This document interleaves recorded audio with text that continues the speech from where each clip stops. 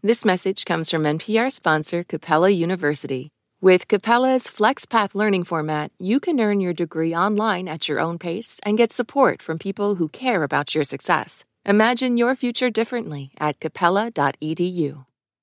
Back in the day, scientist Kevin Hall had a vice. Yeah, unfortunately, way back when I was kind of addicted to reality television, and a friend of mine said, "You've got to watch this show. This is like right up your alley." No matter who they train with, their lives will be changed forever. And so I turned it on and saw this kind of horror show of a reality program where people are getting sort of yelled at on treadmills. Here we go! But only one will become the next Biggest Loser. Yeah, The Biggest Loser, that long-running, heavily criticized TV show. Basically, it showed contestants with obesity competing to see who could lose the most weight, and we're talking like 100 pounds or more.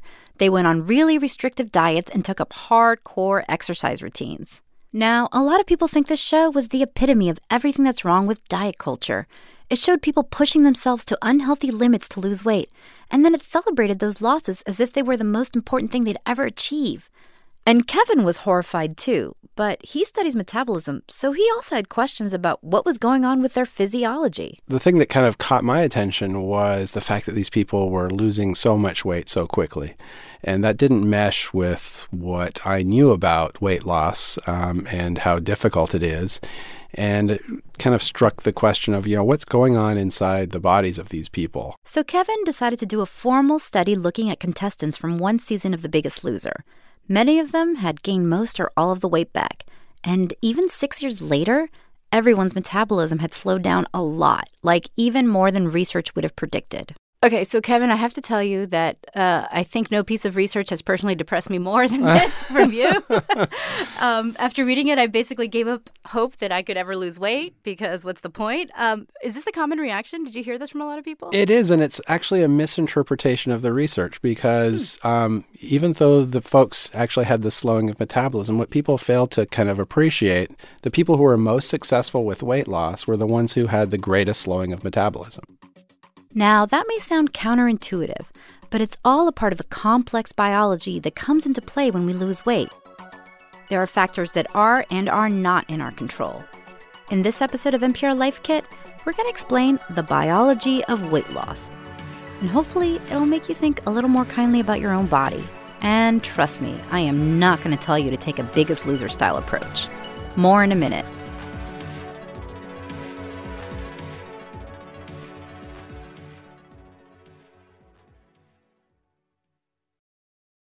Support for NPR and the following message come from our sponsor, Whole Foods Market. Host a celebratory brunch for less with 365 by Whole Foods Market, featuring wallet-happy finds like cold smoked Atlantic salmon, mini quiches, organic everything bagels, and more. Plus, visit the floral department and jazz up your table with a beautiful bouquet of big, bright, sourced-for-good flowers. When the brunch has to be perfect and delicious, go to your local Whole Foods Market. This message comes from NPR sponsor Capella University. Sometimes it takes a different approach to unlock your true potential. Capella University's game-changing FlexPath learning format is designed to help you learn relevant skills at your own pace, so you can earn your degree on your terms and apply what you learn right away. Imagine your future differently at capella.edu. Support for this podcast and the following message come from Integrative Therapeutics, with vitamins and supplements previously available only through practitioners, including Cortisol Manager. Unlock your best self with clinician-curated supplements from Integrative Therapeutics, now on Amazon. I'm Maria Godoy. I'm a senior editor with NPR's Health and Science team. In this episode, we are not telling you that you need to lose weight. We're just going to give you 5 takeaways about the realities of how your biology works. So let's just get right to it. Think of this as the overarching message of this episode. Our biology makes it hard to lose weight. One reason why, and this is your first takeaway, it has to do with how your metabolism changes when you lose weight. So let's start with a basic explanation of how metabolism works. which is why we're turning to Kevin Hall. I'm a senior scientist at the National Institute of Diabetes, Digestive and Kidney Diseases. I study metabolism, nutrition, and obesity. So, Kevin, what exactly is metabolism? So metabolism is the process by which we take in nutrients from our food and we convert those nutrients to energy, which drive all of the biological processes inside our bodies. Now, metabolism varies from person to person. Scientists aren't totally sure why that is. Part of it has to do with how much lean muscle mass you have versus fat on your body. But a lot of it is very individual. But we do know that as you get older, your metabolism slows, typically in your 50s or 60s. It also varies by gender. Generally speaking, men burn more calories than women. Patriarchy, yeah. Okay. And yeah, as unfair as that sounds, it's primarily related to our body composition. In other words, men have more lean tissue than women for the same body weight. But for everyone across the board, metabolic energy burn occurs in three main ways. First, there's your resting metabolism, what your body burns in order to keep your organs pumping and, stay alive. Resting metabolism is basically what you would burn if you laid in bed all day, and you would burn something. And so that contributes more than 50% of the total calories that people burn. And then there's the kind of metabolism it takes to digest and absorb the calories in our food. That's something called the thermic effect of food. And so that tends to be about 10% of the total amount of calories that you eat. So, for example, if you ate 3,000 calories over the course of a day, it would cost about 300 or so calories in order to digest, absorb, and store those calories in the various storage pools in the body. And the rest, roughly 30% of the calories you burn, it's through physical activity. But for most folks, purposeful exercise, like working out, that accounts for a very small part of this type of metabolic burn. We're really just talking moving. Walking around, sitting upright, moving from place to place, that can contribute probably something like 25 to 30% of your total calories. And of course, you can increase that quite a lot if you start engaging in a lot of exercise or purposeful changes to your physical activity patterns. So to recap, you have three basic types of metabolism. One for resting, one for digesting, and one that doesn't rhyme. Movement. So say someone has lost weight. Basically, their metabolism is like, wait, there's less of me to move around, so I don't have to work as hard. Woohoo! The trick here is that calorie burn is, in some sense, proportional to your body weight. So the heavier you are, the more calories it costs to move around, and the more calories it costs to kind of basically maintain that body at rest. So that's one reason why your metabolism slows down as you lose weight. It's simple physics. The other thing your metabolism is trying to do? Your body does persistently fight back and try to make you regain the weight that you'd lost. So in that sense, it doesn't matter how much willpower you have. Your biology has other plans. Your body will try to pull you back up to that higher weight because that's what it's used to. Kevin thinks about it in this way. Imagine that your weight loss is kind of like a spring. You've got a ball on the end of a spring, and you're trying to lose weight, which means you're trying to do something to your diet and your physical activity to basically pull the ball against the spring. The more that you pull on that ball, the more it pulls back on you. And it's really easy for that spring to snap back in your face. That's why a crash diet or any other type of restrictive eating, it can work at first. You're keeping up that tension in that spring by eating restrictively, exercising a ton. But once you stop doing the changes that help you lose weight, for whatever reason, because you got sick of the diet or got injured or life got in the way, well, that spring snaps back to its original form. And that's your metabolism taking back control. It does pull you backwards. It means that whatever changes you make to your diet or physical activity behaviors has to be kept up permanently in order to avoid your weight regain. And this is our second takeaway. If you choose to try to lose weight, make changes that you can live with for the long haul, because you're gonna need to stick to them if you want to keep the weight off. In other words, make changes you actually like and aren't just gritting your teeth through. So if you need guidance on what kind of diet you should follow, we do have a whole 3-part guide on making healthy eating choices, so check it out. And by the way, when I say diet, I actually mean just what you eat, which is the definition of the word diet. I'm not talking restrictive eating.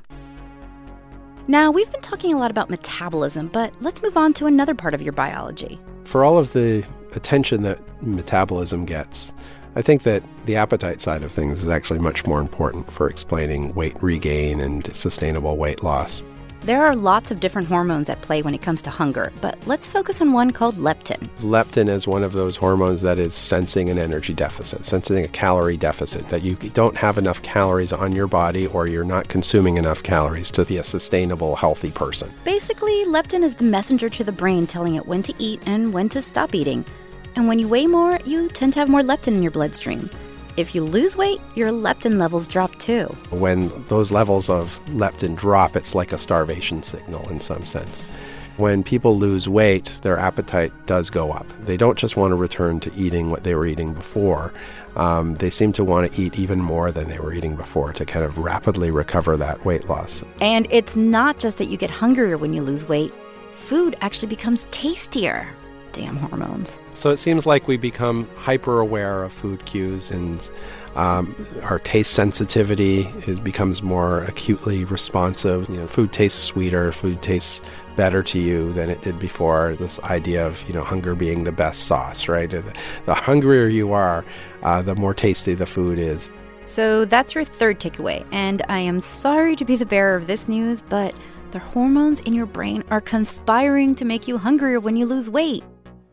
Which is just diabolical, but also give yourself a break. You are not a glutton. This is not a moral failing.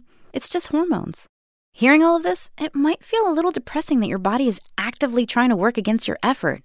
But for me, knowing the science is actually kind of empowering, because as someone whose weight has gone up and down a lot over the years, I now understand what is out of my control, so I don't feel like I'm failing. And science also tells us what factors are in our control. And that brings us to our fourth takeaway. When it comes to weight loss, what you eat is more important than how much you exercise. Why? Because to lose weight, you have to take in fewer calories than you burn. And unless you are working out a lot, you are probably not burning enough to make a real difference. A half hour on the treadmill might burn, say, 350 calories. But then a lot of people tend to think, I just worked out, I deserve a whole pizza.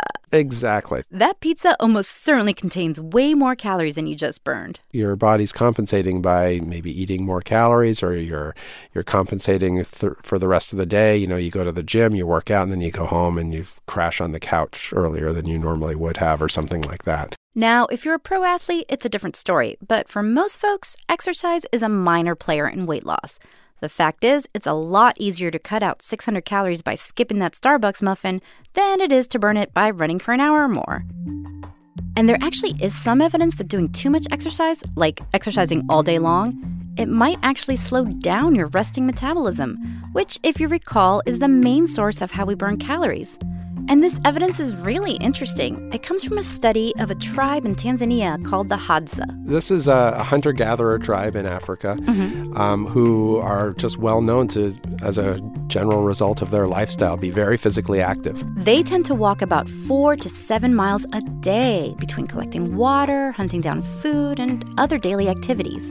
There's a researcher at Duke University named Herman Potzer, and he wanted to see how their highly active lifestyles impacted their metabolism. So he tracked their movements with high-tech devices. It's almost like Fitbits, but research-grade Fitbits to measure how much they're moving around. And indeed, they move around a lot more than the average sort of Westerner who lives in their sort of sedentary environment in an office, for example, office-type work. And so the question was, well, obviously, if these folks are moving around so much more, they must be burning many, many more calories than a sedentary person. You would think so. But even though the Hadza were moving way more in their day-to-day than, say, an average American office worker, the surprise was that once you accounted for their body composition, they were burning no more calories in total than the sedentary person kind of going about their day-to-day activity in a kind of industrialized Western society. But how can they be? Weren't they walking a whole lot more? They were walking a whole lot more, yes. And the only way that can be is if some other aspect of their total calories had shut down, had slowed down in order to compensate for this greatly increased physical activity. And so that led to this notion that energy expenditure is in some sense constrained. And so that if you do become very, very physically active, perhaps, and again, this is just a theory at this point, perhaps your resting metabolic rate might slow down to compensate. Basically, your body is doing some budgeting. Because you still need to hold on to calories to, stay alive, because your lungs need to keep breathing, your heart needs to keep pumping. So when you boost your physical activity a lot, it may be that your body holds back more calories to maintain these basic biological processes. In other words, your resting metabolism slows down. So don't think you can exercise your way out of a bad diet. Don't go running just so you can eat, a piece of chocolate pie or something like that. Go running because you like running and because it has independent health benefits regardless of weight. And it's not just running. Exercise in general has benefits like better mood, reduced anxiety, and better blood sugar levels, even better sleep, which is a big one. So if you want advice on how to start an exercise habit you'll actually stick with, we've got a whole guide for that. Now let's talk maintenance. Even people who do manage to lose weight, many of them struggle to keep it off. Trust me, I've been there in the past. But that's not the case for everyone. Some of the best data on how people maintain weight loss over the long haul comes from something called the National Weight Control Registry. It's a database that's been around since the 1990s, and it tracks people across the U.S. who've lost at least 30 pounds and kept it off for at least a year. And these are people who've been successful. They're the people that we used to think were very rare, but are definitely out there. That's Dr. Holly Wyatt. She's an associate professor of medicine at the University of Colorado Anschutz Medical Campus. She studies these people to figure out why they've been successful. And the number one thing they have in common? They exercise every day for about an hour. And that's your final takeaway. Exercise seems to play a really big role in maintaining weight. All right, I know I just told you that exercise has little effect on weight loss, but it seems to play a very different role when it comes to weight maintenance. When it gets to weight loss maintenance, it's going to switch. Now, all you want to do is balance how many calories you're eating with how many calories you're burning. That's very different than weight loss. And we know from a physiology standpoint, the best thing for that isn't nutrition, it's exercise. Exercise is what helps keep it off. It now flip-flops and it becomes the most important thing. The reason why has to do with changes in your metabolism and hormones we told you about earlier. When you lose weight, you burn fewer calories, but you're probably feeling hungrier, so you want to eat more calories. And Holly says you're basically facing an energy gap between what you burn and how much you actually want to eat. And the greater the weight loss, the bigger that energy gap. A lot of people think once you've lost weight, you've got to eat a lot less forever to keep it off. Even people in the National Weight Control Registry seem to think so.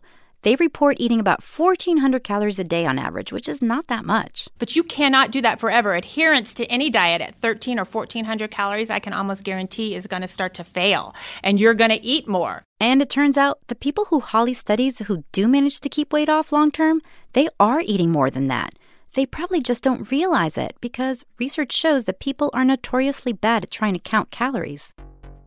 Holly and her colleagues at the University of Colorado, Victoria Catenacci and Danielle Ostendorf, they recently published studies that took highly detailed scientific measurements of the metabolisms of weight maintainers. These people had lost about 58 pounds on average and kept it off for about a decade. And what they found was these folks were burning around 2,500 calories a day. But since their weight was stable, that meant they were also eating 2,500 calories a day. In other words, they didn't have to eat a highly restricted diet to keep the weight off. They were just exercising more. They weren't necessarily hitting the gym really hard, though. They're doing all kinds of activity. They do a lot of walking, but they do resistance training. They do a variety of activity. So it's not specifically one activity that's associated with success. I think more than anything, it's the volume of activity. It's about integrating exercise into your daily life. Now, there is some evidence that some people who lose a lot of weight, their metabolism slowed down even more than you'd predict just based on the changes in their weight and muscle and fat tissue. But here's the thing. Even though their metabolism slowed down more than expected, that doesn't seem to predict who's going to keep the weight off.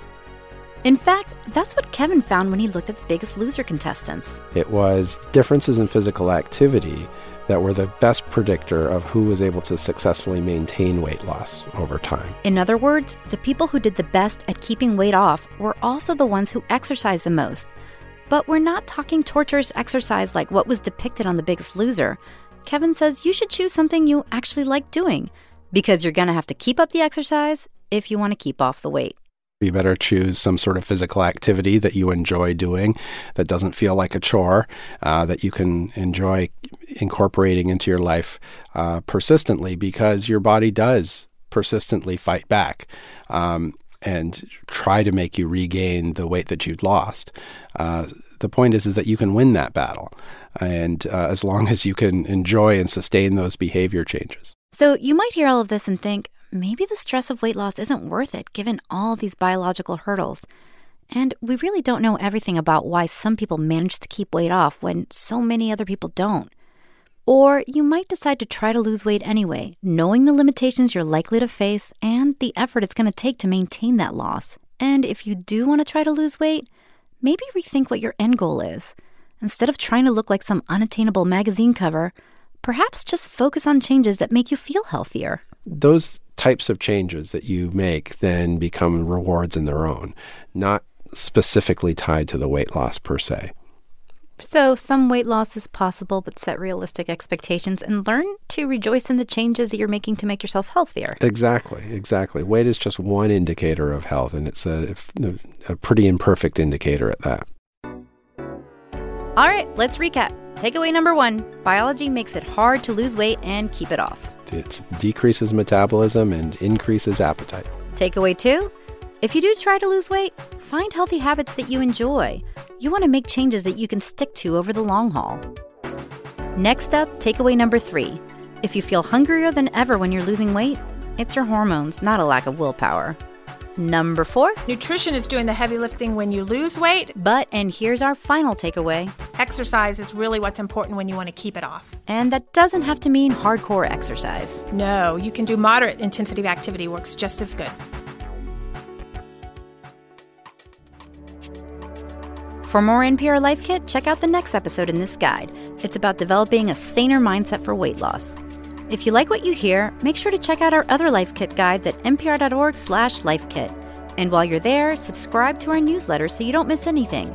We've got more guides coming every month on all sorts of topics. And here, as always, is a completely random tip, this time from NPR's Camille Smiley. If you ever accidentally use a permanent marker on a dry erase board, all you have to do is take a regular dry erase marker, write directly over the accidental permanent marker writing, and then you can just use an eraser and it comes right off. If you've got a good tip or want to suggest a topic, email us at lifekit@npr.org.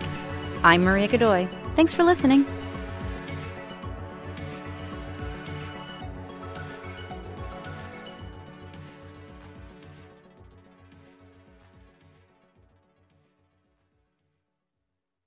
Give us just about 10 minutes, and Up First gives you the biggest stories from NPR News. No need to stay glued to your phone or your television. Up First has you covered as soon as you start your day, and all it takes is 10 minutes. Listen to Up First every morning from NPR News. This message comes from NPR sponsor Discover. Get the service you deserve. With 24/7 U.S.-based live customer service from Discover, everyone has the option to talk to a real person anytime, day or night. Limitations apply. See terms at discover.com/creditcard. Support for NPR and the following message come from Saatva. Saatva luxury mattresses are every bit as elegant as the most expensive brands, but because they're sold online, they're about half the price. Visit SAATVA.com/NPR and save an additional $200. Summer is for going to the movie theater because it's too hot to stay home. It's for driving with the windows down, listening to your favorite music. It's for stretching out while you're on vacation to gobble up a TV show.